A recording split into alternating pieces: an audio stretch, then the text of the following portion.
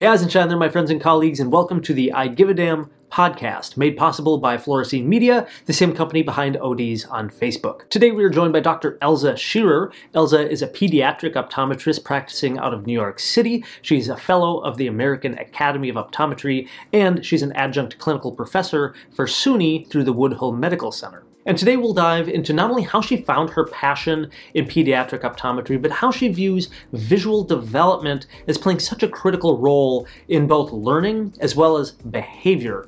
We also are going to touch on how she discusses myopia management with the many parents of the children that she sees, as well as her other passion of teaching as she plays a mentor to both optometry students but also for undergraduate students as well. So if you've ever been like me and find working with young, small children to maybe push you a little bit outside of your comfort zone, then I think you're going to get a lot out of this discussion. So please hit that subscribe and follow buttons. And here we go with Dr. Elsa Sheerer. Elsa, first I have to ask, are you a fan of the movie Frozen? I am a fan of the movie Frozen. And needless to say, I shot up to fame when the Disney musical movie came out.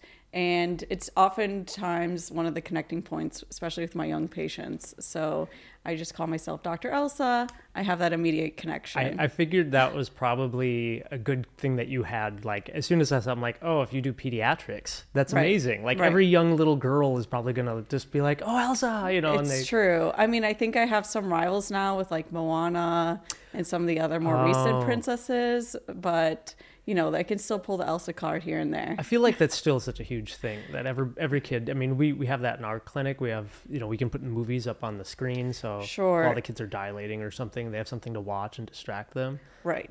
I mean, Let It Go is a classic, and every little girl and boys, you'd be surprised, can sing every single word of that song. Can you break out in the song while you're singing? No, I'm not going to be breaking out in the song right now, but usually I try to sing along with them, especially to distract them when I'm trying to do something that they don't like. So since you're in, tell us a little bit more, since you do pediatrics, but do you mainly do pediatrics, or do you see all walks of life? I've had a really interesting 7-year career since graduating in 2015. I've practiced in a variety of settings. I've practiced in 2 different private OD settings. I've practiced in ODMD settings. I've practiced in hospital. I've practiced in high-end retail. So I've really practiced in a lot. I actually, in the past year, I went through a major career transition. I was at an ODMD practice seeing almost exclusively pediatrics and doing adult strabismus. Wow. And then I transitioned over to a private OD practice in the fall of 2022. And now I see cradle to grave. So it's great. Peds is still my specialty, and I'm still teaching 1 day a week in pediatric optometry at Woodhull Medical Center, which is a public health hospital here in New York City. Oh, that's awesome. What is your experience like seeing in like a public health hospital setting like that? I mean, do you see a lot more disease? Do you see a lot more poverty? So it's so interesting, because when I was at the ODMD practice, we actually practiced in the Bronx and East Harlem and Forest Hills. I actually saw more disease in the Bronx, I'll be honest. I think I see a little bit in Brooklyn where the hospital is, but I would say the Bronx I saw more. I also was just seeing higher volume of patients, so possibly just because I was seeing more, I just saw more disease. But thankfully, I the other day I had like a really crazy schedule, and it was like almost everybody had some sort of ocular disease. It was at the hospital, and I was like really grateful for my experience, because I could just get through my day. I'm like, oh, this is normal. I think my residents and students are sweating, but I'm like, you guys, it's fine. We definitely get those crazy days. I think every OD out there can get that same feeling where it rains, it pours. Sure. And you always get that patient who at the end of the exam, you're getting through it. Oh, by the way, I've been seeing double for the last 2 weeks. It's getting worse. Right. And you're just like, oh no. Right. So you have this love for pediatrics. That's been a specialty of yours. How did you get into it, and how did you even get involved with practicing in the different modes that you've been through in just the last 7 years? So it's really interesting. I didn't really fall in love with pediatrics until my 4th year in optometry school. I was the kid, like growing up, I never was interested in kids. I wasn't like the teen who always wanted to babysit. Like I wasn't really interested until optometry school. And I didn't go into optometry school thinking I was going to be a pediatric optometrist or find that specialty. And so that was really the importance of clinical externships and being exposed during that time that I really got to fall in love with pediatric optometry. And I ended up applying for a residency, and I matched at SUNY, so I ended up staying on at SUNY to do my residency. And then I kind of cobbled together my schedule here and there, and I've made a ride of it so far. So did you have like an experience like with a specific patient, or you just really had a real good relationship with mentors who were in pediatrics? It's like what was really the patients. I do it for the patients, definitely. They inspire me. I love the creativity that pediatric demands. I love that you really have to be trusting of your own findings. You know, oftentimes with adults, you can already write your assessment and plan by the end of case history. It's not the case with peds. So that part I really like. I like that I have to rely on my own skills to get to the bottom of whatever's going on with them. They often can't advocate for themselves. I have to be a voice to the voiceless. So all those things really, I find it very rewarding. Plus, kids, they don't complain. If your prescription's slightly off, you're not going to hear about it. I think there's definitely some truth to that.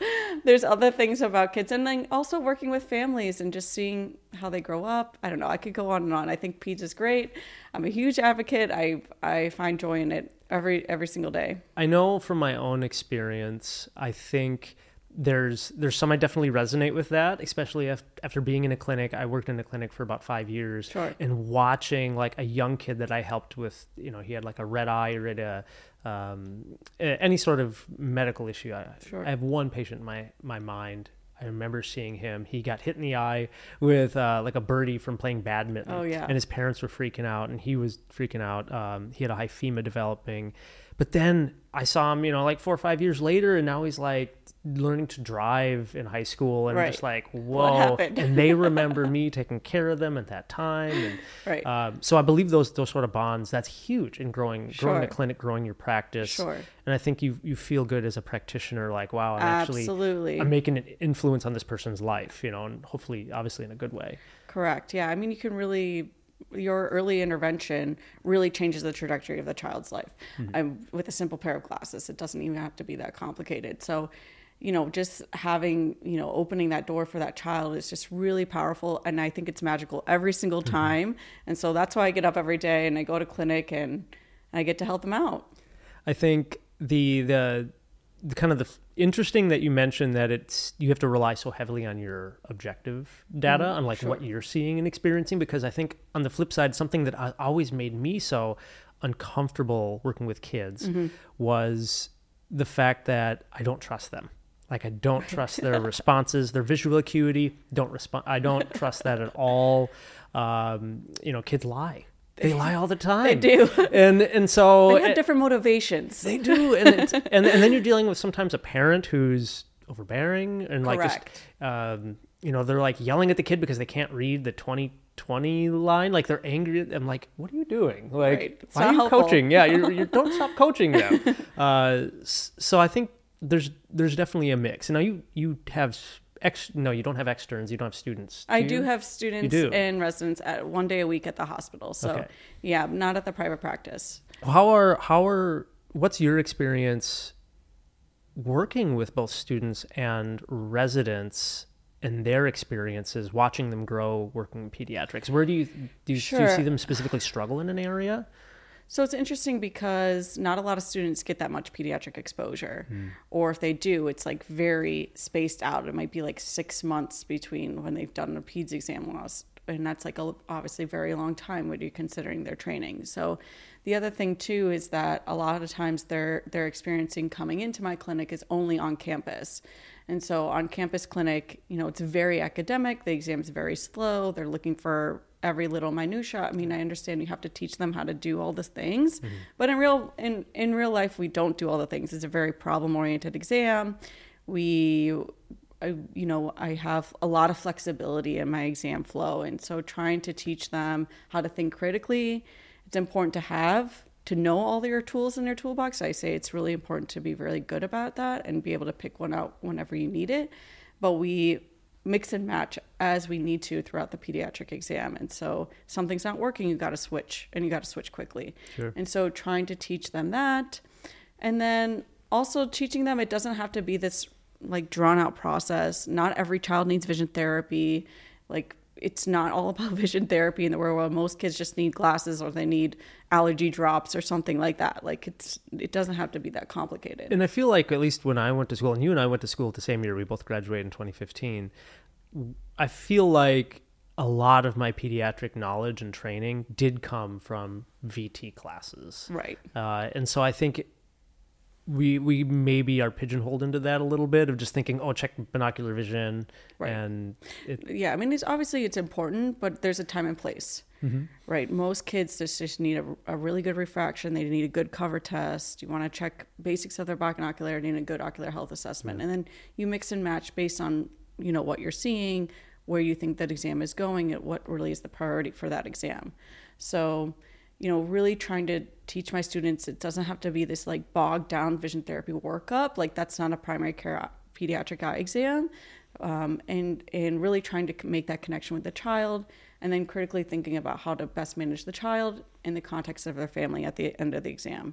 Sure. So, and they can do it. It's just a lot of times they just really haven't even had the opportunity to prove that they can take care of a child competently. So I'm always curious about this, but what's your current protocol or your ideal protocol of full cyclo, damp refractions? For young kids, like what's your... Sure. I mean, I think, as per AOA guidelines, you want a good baseline cycloplegic refraction for pretty much every child under the age of 12, let's say.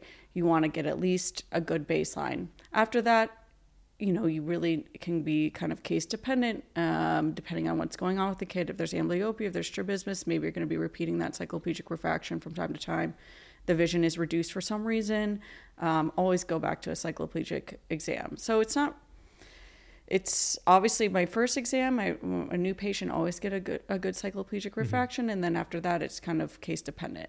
So again, it's also practice setting dependent, because, and for example, my former job, when I was seeing really high volume and I was working with a lot of techs, almost everybody was cycloed, just to kind of streamline my process, because I didn't have time for subjective refraction necessarily. So I was prescribing straight off my objective. So I really think it's setting dependent, it's case dependent. It really depends. Again, being flexible. And I also think, I teach this to my students too, is that you're the professional. You need to meet the demands of the clinic. So you need to be able to adapt your exam in order to meet those needs. So being creative and being, obviously without compromising the quality of care. The quality and standard of care. But being flexible within that kind of paradigm, and knowing the benefits and the shortcomings of every different way you're practicing in every different setting. So if there is a problem, you know how to troubleshoot it. So what do you think about like pediatricians, family doctors using like a Welch-Allyn autorefractor during their wealth checkup or their health checkup? And Maybe we're shaking pennies out of those kids. but in a way, I'm sure the insurance is that's part of it. But what do you think about that? Because they're doing those screenings with that undilated. Sure. And then they're telling, they don't need to see the eye. They're telling the parents, you don't need to see the eye doctor. They did a scan. They're fine. Like, it's interesting, because I actually find that the Welch-Allyn is sometimes a little bit more sensitive, and it's picking up more things than just a visual acuity screener. So I have mixed feelings about that. I have a lot of opinions about making sure, really thinking about your eyes as a tool for learning. I think that I would love to see more pediatricians, more parents, more teachers think about vision as a tool for learning. You get your Chromebook and you get your pencils and you get your really cool crayons every year before going back to school. But the most important tool is right here on your face. Have we checked that? So that part, to me, I would love to see move the conversation forward as far as checking the vision, checking the eye health, seeing what's going on, especially if there's an issue with behavior, with attention, with academics for the child's life. Oftentimes, sometimes we get these patients who've been in their third or fourth grade at this point. They're having major issues in school, behavioral, they're in special ed, blah, blah, blah. Meanwhile, they just need a pair of glasses, and nobody thought, hey, let's check their eyes, because it can be something as simple as that. Even if they're passing the vision screening in the pediatrician, they need a full comprehensive exam with a trained eye care professional. So now, I'm not familiar with the state of New York here where you practice, but is there any regulation about children need to be seen for an eye exam before starting school? Is it in grade level? Is there any? To my knowledge, there's not necessarily those types of mandates that there are in certain other states.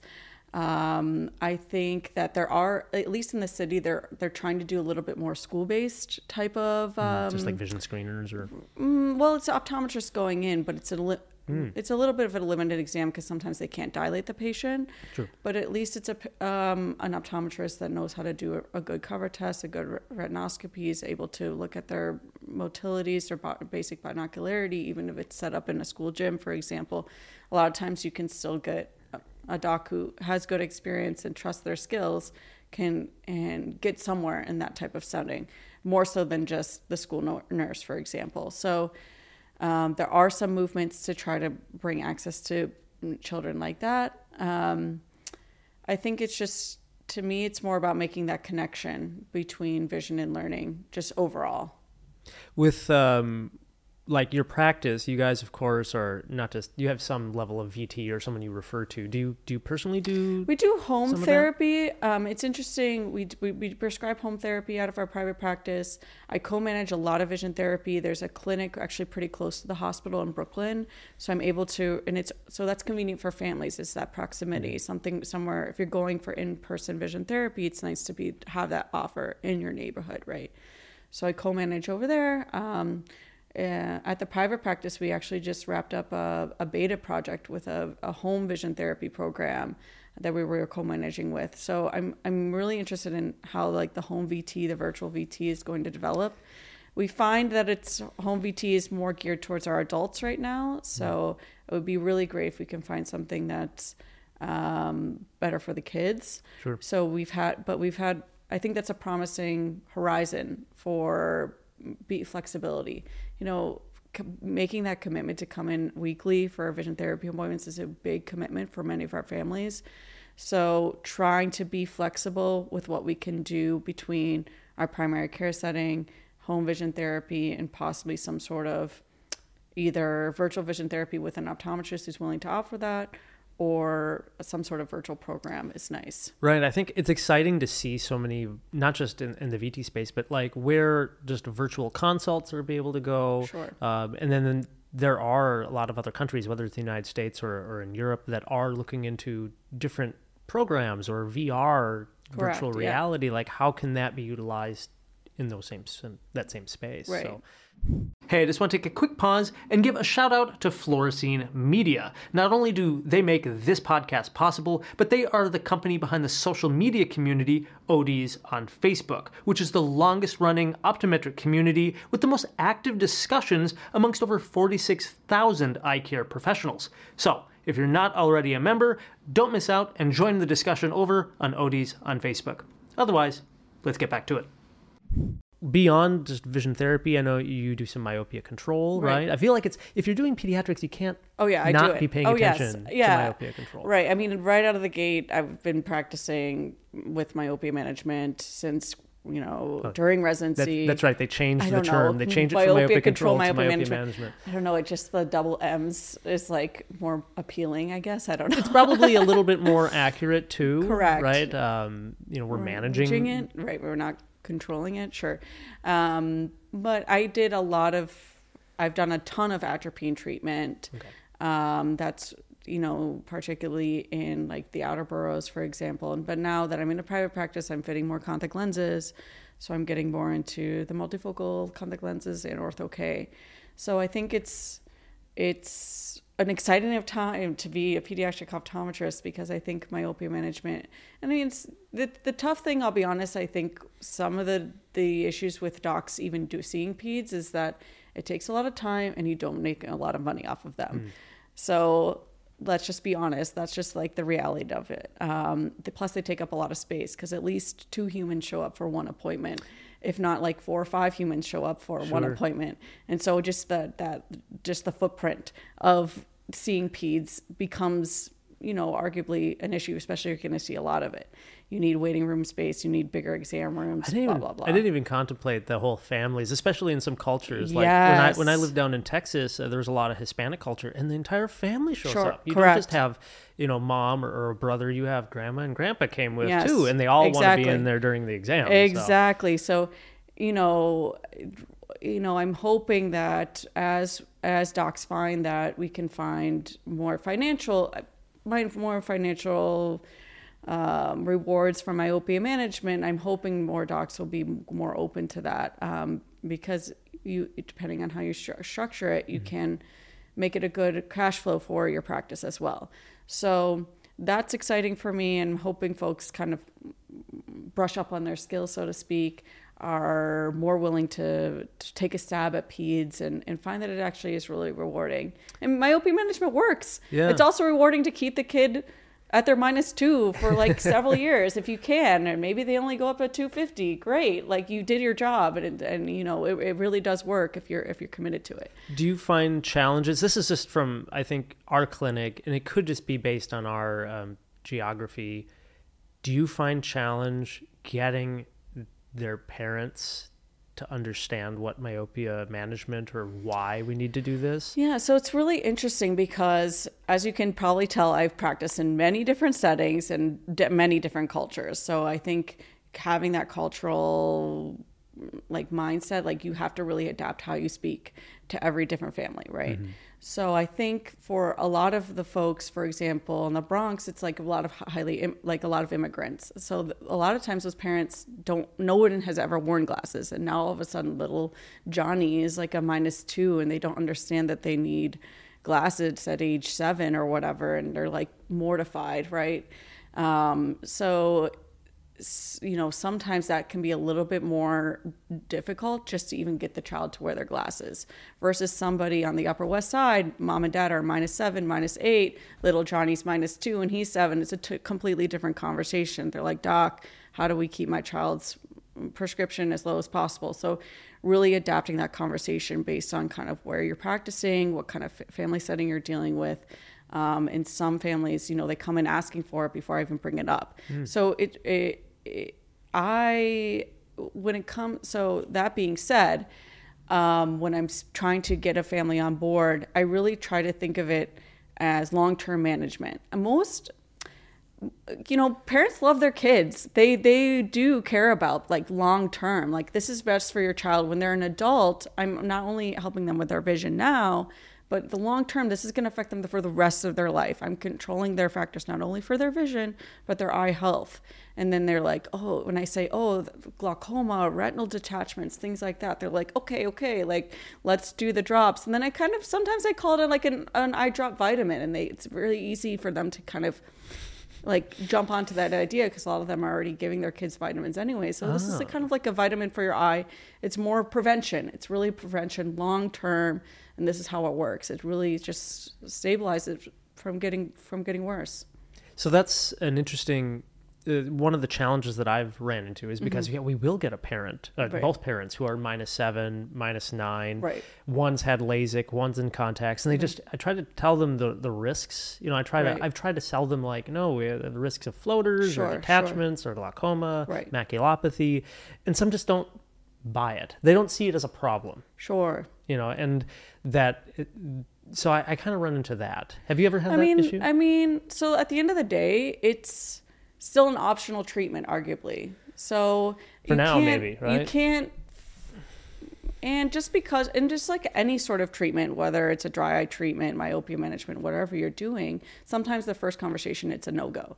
And that's fine. Okay, you know what, Mr. and Mrs. Smith, they're not going to do myopia management for little Johnny today. That's fine. But I'm concerned about Johnny's vision. So I'm going to see him back in 6 months, and we're going to be monitoring every 6 months.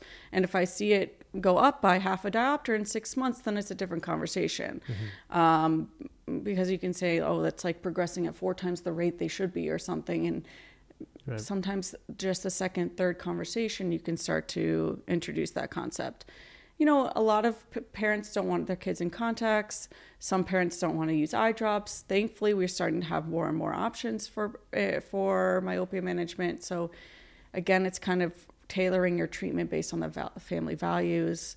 If they can get a drop in every day, great. Some families think that that's really easy. Some families are like, no, I don't want my kid on medication. Fine, then we could talk about contact lenses. And if the parents are in contact lenses already, it's kind of easier, a little bit easier. So, what about lifestyle? Do you ever what kind of just regular lifestyle coaching? Do you just tell them spend more time outside? Right. I mean, it's tough. I mean, it's interesting because your most recent conversation with Dr. Ostrin, she was saying how like there's kids are like only outside like 40 minutes a day or something like horrifically low. I'm just like, I hate to admit that was me growing up. I was still that was how many 20 years ago? Yeah, so it's I think we're especially in the city because it's not like you can just like send your kids to the backyard. Because children, you know, usually need to be like supervised to some extent outside. Here in the city. So it's not just like, okay, just go out to the back until dinner's done and getting that extra few whatever minutes in before like the after school time. It's amazing to me too, because many of my patients, I speak to them about outdoor time, and some of my patients say they don't even get to go outside for recess, which I think is like cruel and unusual. I don't understand it, but there's some kids in the city, believe it or not, they're not even going outside for recess, which is like bananas. That's its own issue. Kids need to like be free. So their only time outside is like from going from like the bus into the car, right, or from the school into the bus, and then from the bus right into the house or right something. I mean, my conversation is always, you know, parents think it's the screens, and I say no, it's not necessarily about the screens. It's about prioritizing outdoor time. I don't want you to think about the screens. Everybody's going to be on a screen. I don't really want the message to be screens are bad. I don't think that's actually helpful. I'd rather say, but outdoor times is best. So like, let's prioritize outdoor time, and 9 times out of 10, they're not gonna be on their screen when they're outside. So even if it's a walk around the block, I don't care. Walk your neighbor's dog, you know, find something, whatever you can negotiate between the child's caregivers, whether that's aunt, uncle, babysitter, grandma, whomever. Like if we can even just get 30 more minutes a day outdoors, that's great. Like just stopping at the park on the way home from school. Like, let's just do it. And we can kind of squeeze in those minutes. So that's kind of my approach. I don't like the screens are bad message. I think that can arguably be a little bit harmful to kids. You have to understand they're very impressionable, and they like don't have a choice. They don't really have a choice. They're on their Chromebooks or whatever for school. So, you know, trying to temper that language, I think it's important. And their favorite thing to do is play the video games. So right. You're telling them right. I that's mean, bad. I like to say, you know, try to play with 3-dimensional toys. Like, go back to your blocks, go back to like G.I. Joes and dolls, and have that creative play. Sure.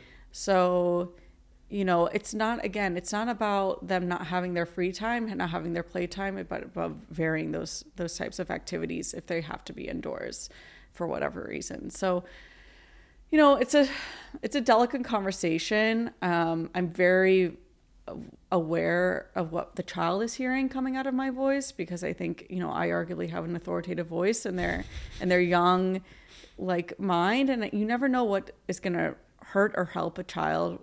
One doctor, one adult in their life says something. So I try to, you know, walk that line carefully, I guess. Right.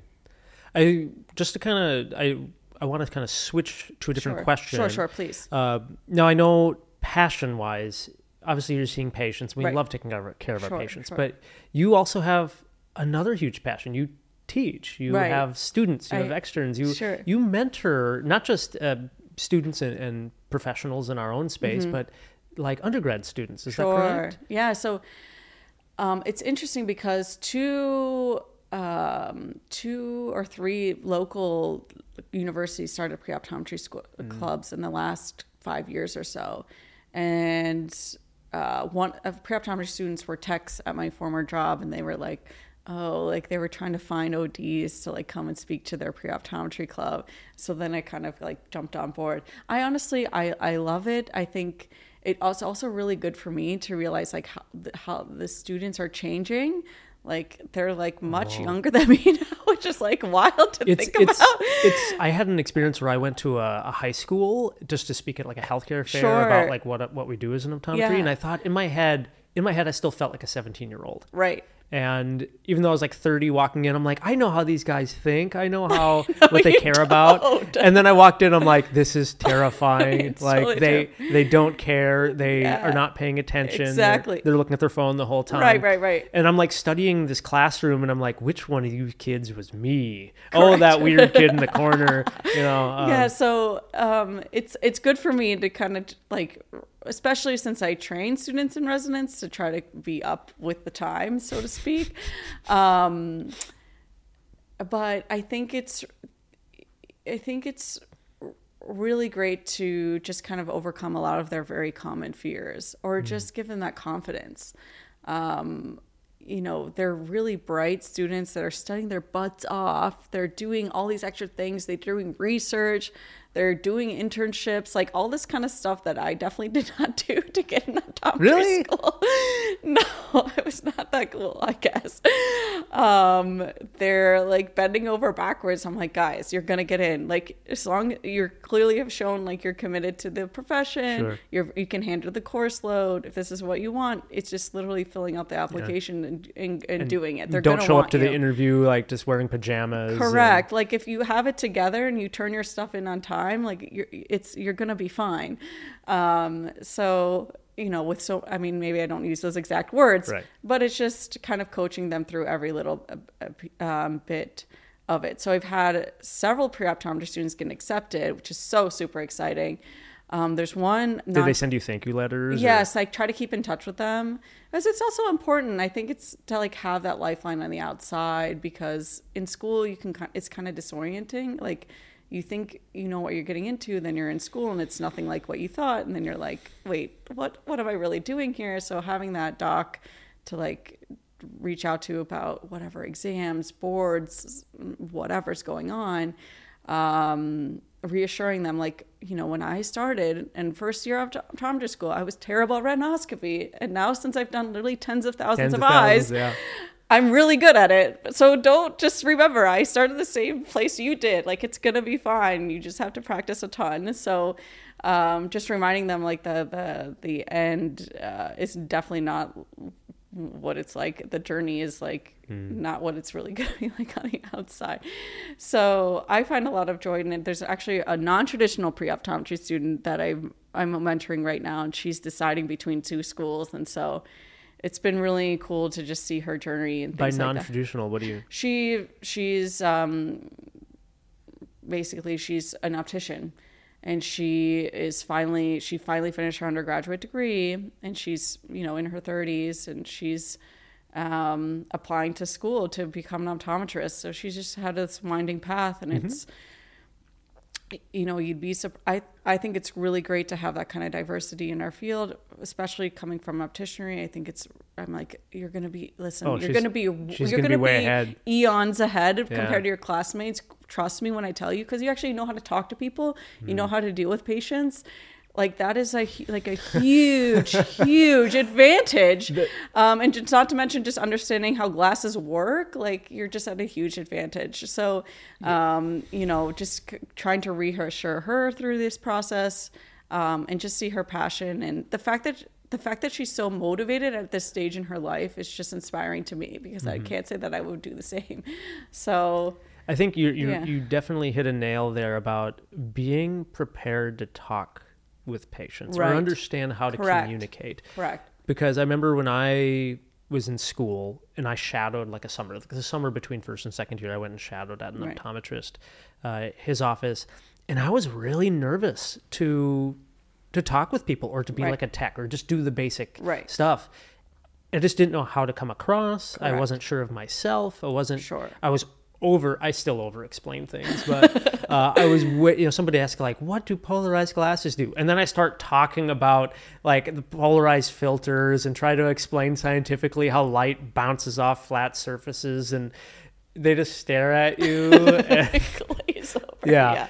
So I definitely, it took a long time. Right. And I remember, and then of course the way you talk with kids versus the way you talk with a 70-year-old war vet Correct. at the VA or at a private practice, like, Right.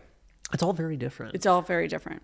So Right. I think that's going to be a huge asset for that student that you're talking about. Exactly.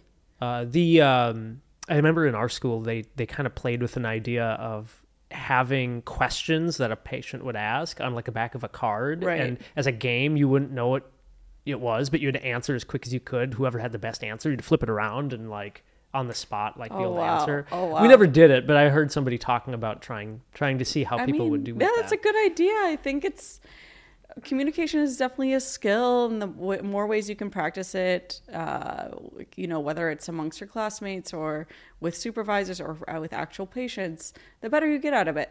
And it's something that docs are I'm constantly developing my communication skills and how I speak to patients. So, the profession is constantly evolving, just like we were talking about myopia management. So you have to like learn a new vocabulary and how to speak to folks. So, it's, to your point, like just communicate. You have to be a good communicator. I was teasing, I talk for a living. I literally talk for a living. Optometry just happens to be like, I do a little bit of optometry and mostly talking. So, you have to be a really good talker. Yeah. Have you ever lost your voice throughout a day of exams? I haven't yet, but maybe that's why I have strong vocal cords or something. Right. I've definitely gotten close. I've gotten where it's like I've been like double, triple booked all day long, right. and it's like getting around 3:00 and I'm like, I'm just exhausted right. and I'm just sick of talking. Right. I'm really careful about taking those critical breaks and like closing the door for like 2 minutes. Okay, I'm going to do nothing but drink water for the next 2 minutes. Leave me alone. That's really smart and self-awareness that you have. I think right. that was one thing mentors, when I did my residency, there was a day I almost passed out. Oh, wow. Because I wasn't drinking water. I right. wasn't taking a break to eat. Right, At the right. VA I was at, we really didn't. My other co-resident and I we were lucky if we had a moment to stuff our heads in the locker and just eat a bite of a sandwich sure. in between patients. So, right. There was a day I just, oh, wow. I fell down into a chair because I was just exhausted. That's so bad. I mean, I'm at the hospital. It can get crazy at the hospital, definitely.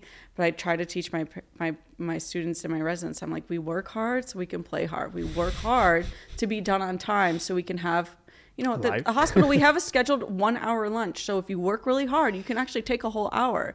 And I show them you can streamline your exams so you actually have time to eat. You can get up, stretch your legs. You can actually go outside and see the sunshine for a few minutes. It's so important. It's really important to have that kind of, approach to work. And then like, if we work hard, we can be done on time. And then you get to go home to your family and do whatever you want to do, on time. So not to say that you should rush your exams, but I think when you do have an opportunity to break, I tell them you have to take a break. It's very important to take a break. So I try to instill that into them because they, sometimes they just like, oh, I don't want to eat. But I'm like, right. No, you're going to kill yourself. Yeah, if you're not taking care of yourself, then right. how can you show up 100% for your patient and take Absolutely. care of them? Absolutely. So I definitely practice what I preach because I get hangry. Yes. When Dr. Sheerer starts to get hangry, it's time for a timeout. It's like that Snickers commercial. That right. Has to give it's you a it's bad. And nobody wants to be around me. I need to take a break. What? So was there, since you have this passion for mentorship, right. did you have big mentors before optometry and then maybe in optometry school? Like, who were some of your mentors? Yeah, what do you remember? I have a huge advantage because I actually grew up in my mother's optometric practice. Oh, cool. Yeah, so I literally from age 4 months on, I've been in optometry practice. So it's like in your blood then. That's right. Yeah, literally. And, I got off the bus in middle school at my mom's practice and I would do like confirm the appointments, pull charts when she was still on paper. And what a good way to get someone to say, yes, I'm coming in, when this like 8-year-old's voice is like, are you coming in for tomorrow's eye exam? I wasn't that young. Okay. Give my mom a break. And then it might be child labor laws right. for that. I don't know. Right. If I was working, whatever, 2 or 3 hours, I don't know. But then I worked up to like teaching INRs and then scribing and all this stuff. So, I think that it's interesting too, going back to our communication, because a lot of things I still say are directly from my mom. I'm like, wow, that's literally, Dr. Biling coming out of me right now. So I'm very, very fortunate. And her partner, Tim Early, has also been a really great mentor to me as well. And then, I also grew up she went to Ohio State. So I went to Ohio State a lot. We always went to the alumni parties and things like that. I think of all the schools I've ever heard, and I'm surprised you didn't go to the Ohio School of Optometry. Yeah, I mean, I applied to SUNY in Ohio State, and I ended up going to SUNY, and then I've stuck ever since. So it's just like... So it's a perfect fit for you then. All right, thank you, yeah. But it seems like anybody, whether undergrad or optometry, I feel like the Ohio State those students speak the loudest and shout the loudest about their passion for their school, which I don't blame them if it's a good school. Right, I mean, it's a definitely different vibe, because the optometry school is right there on a campus that's have some, a huge university. So you get the whole university experience. Unlike, at SUNY, it's just like one building and it's just optometry. So, it's a totally different vibe. I got my undergraduate at Ohio State. So I had that college experience, and then I decided to spread my wings a little bit for optometry school. I honestly, when I applied to SUNY, I definitely didn't think I was going to stay in New York City. That was not the plan at all, but here I am. So. Right. I think your passion for the idea that, having a passion for mentoring, passing down your knowledge, watching, you're really giving back to the profession in many ways that way. Because if you love the profession, you want to talk about it. You want to help other people not fall into the same pitfalls that you did. Sure. So I think, this is my biggest thing, is that I think that especially early on in my career, you go from being around like a bunch of docs and a bunch of students to just being by yourself. And at the ODMD practice, they would just put me in a corner, because nobody wanted to deal with the kids. So I was always practicing by myself. So I honestly felt really isolated, and I was trying to find ways to like reinvigorate my passion for the profession. And I think it's really important to have those things outside of the exam room to keep you going, because if you're just spending your days in small dark rooms and talking to strangers about which is better, one or two, it can be draining, let's be honest. And so having these other things, having these other outlets, it reminds you why you're doing it, and it keeps it fresh. I think it's really important to find, it doesn't matter what it is, whether it's research, writing, speaking, something like this, interviewing, like having a little bit of something on the outside to make the profession great. I mean, it's a small profession too. We all really need each other. It's a small team, so to speak. We all really need to support each other. And everybody, we're all in a different stage of our careers. We all need different things from each other at different points. So I definitely would not be in the place I am today without the amazing mentors that I had. And a lot of these students, a lot of times they're like first generation college goers, the pre-optometry students that I'm mentoring now. And so like they really have it's like a whole new path for them. So they're really blazing the trail on their own. And so it's just, to me, I find that inspiring to like really find that and go forward, because arguably my path was relatively paved for me.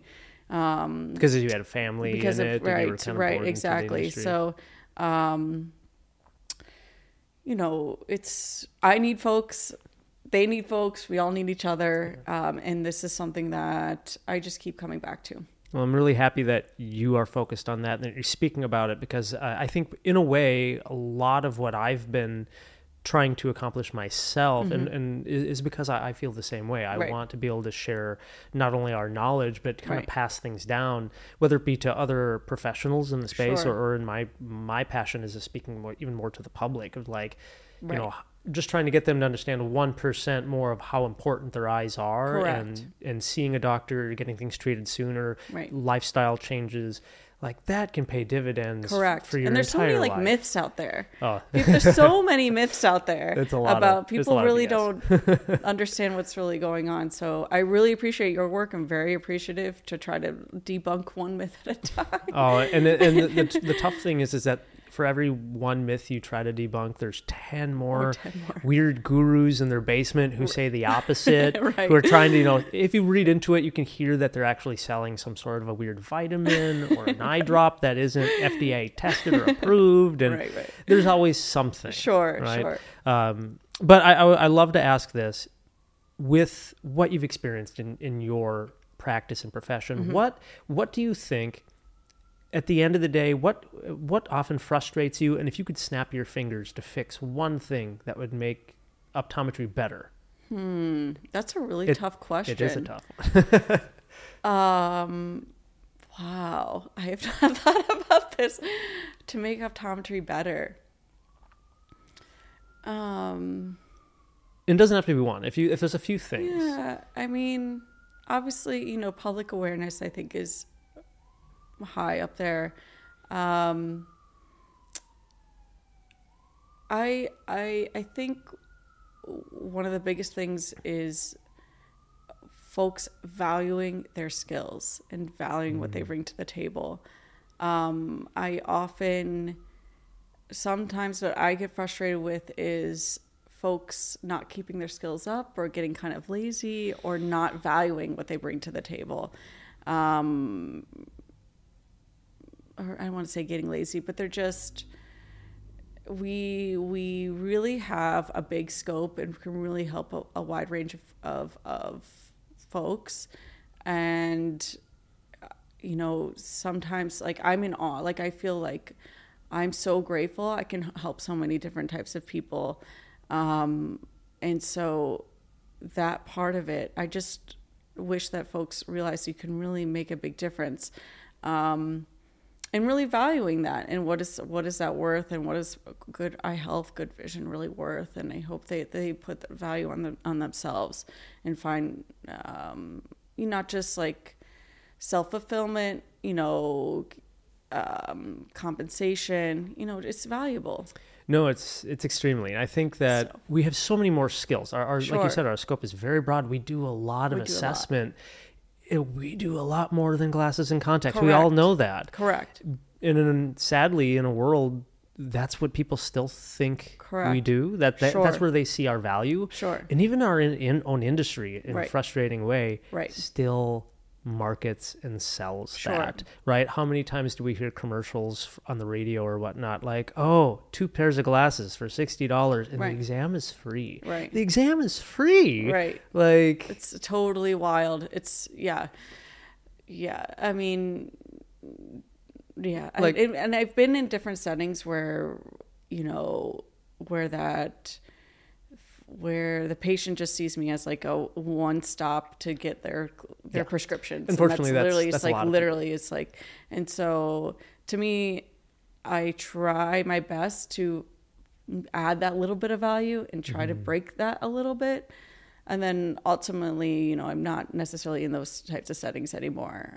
But I think even if I think there's ways to kind of break through. If you're willing to take that one step or a little bit more energy to show the patient all the skills you have and the value that you bring to their life and their lifestyle.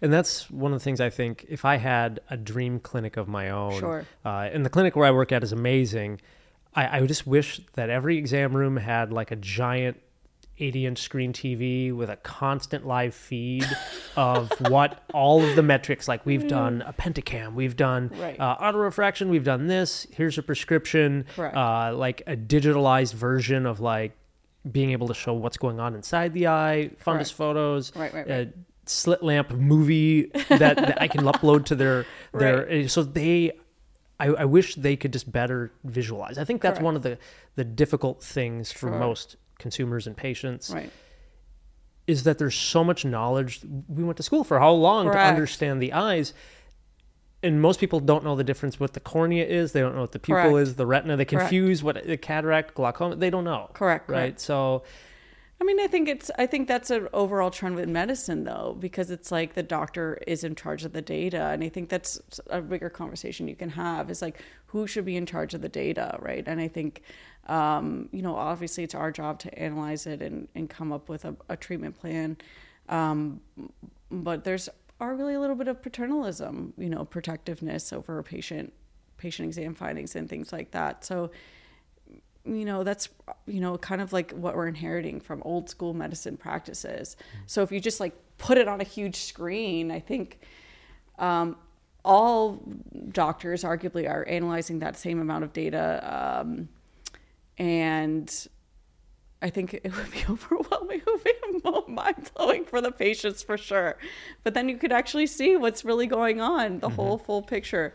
It's a really interesting concept. My thought is just that you're more likely to take good care of yourself if you really understand what's going on. Because we can tell patients to eat vegetables, eat fruit, fruit and vegetables, drink more water. Right. But just telling them to do that isn't really motivating. Sure. They know they should, but they're still going to go eat, soft drinks and candy bars and things like that. They're going to go get fast food, but they know they should be eating fruits and vegetables. But we're not really teaching them why. Sure. I feel like if they understood the physiology of what's going on, they'd be like, oh, okay. Right. So that's kind of my thought. I'm like, let's show and teach them. Lifestyle changes are long-term investments. So it's tough because we live such a quick fix. We want a quick fix now, but having a healthier lifestyle, it takes a long time, arguably, to see some of those benefits. Yeah. It has a lot of commitment. You could say that just back to myopia control. Correct. Myopia control, dry eye, anything, right? Managing your diabetes, whatever it is. So again, it's tough too, because prevention is arguably the best medicine. But then if we prevent all of it, then we have nothing to treat. Sure. Well, I'd love to have. I would love to have that problem. Let's like make all of our patients see perfectly, and they don't need us. That would be amazing, right? I always look in the futuristic movies, whether it be Star Trek, Star Wars. Almost nobody has glasses on in any of those those episodes and things like that. And it's like, gosh, what would be that miracle cure other than, we can plug out the eye and put a new one in. That's what I try to tell patients oftentimes. I'm like, look, if you lose your hand, you lose your arm, you can get an organ transplant, you get new kidneys, all these different things. We can't figure out the eye. Right. The eye is an extension of your brain. We'd basically be doing a brain transplant. Correct. In a sense. Right. So I even told them, with all the technology, we're still hundreds of years away from figuring that out. Sure. So we have to do what we can now. Right. Absolutely. Absolutely. That's pretty extreme. Yeah. That would be wild if we could figure that out. But it's far, far away. Yeah. So, Elsa, thank you so much for being here. Yeah, of course. Let me know right now, other than mentorship. Sure. What do you give a damn about? What do you really care about our profession? What drives you to find success? You're continually doing, not just seeing patients, but you're mentoring. You're basically teaching. You also won an award recently for basically creating editorial information for other doctors right here in the state of New York. Sure. So it's interesting because I have dibbled and dabbled in a lot in a relatively short career. I've always been made it, if I don't like something, then I'm in charge of changing it. Last year it was just like making that big transition and really focusing and being willing to be really flexible with my schedule and really committing to that. Again, I haven't necessarily, I'm still kind of, besides mentoring, I'm figuring out how I'm going to be involved, for example, in our local society here in New York City again, because I had to take a step back while I was figuring out my career. I think there's so much to be involved in, and I do think it's a process. Then if one thing isn't really your calling, that means don't give it up. Try something else. Yeah. There's so many different opportunities, especially, we all need, like I said, we all need each other. So if one thing isn't really speaking to your calling, try something else. And if that's not working out, try something else. So I'm still a little bit in that stage, I would say, but I keep trying different things. And yeah, I think to me, it's about the people. I'm inspired by my colleagues. I'm inspired by my patients. I'm inspired by the students and residents. finding those little gems every day and being grateful for those is really key for me. So, the world is my oyster, so to speak. We'll see where it goes. We'll see where I am in a year or two from now. I'm really grateful for the journey. Thank you so much, Elsa. Thank you for being here and part of the podcast. Yeah. Thank you so much, Dr. Allen. It was great to be here and doing this at Vision Expo East and having a great day. So thank you again. Yeah.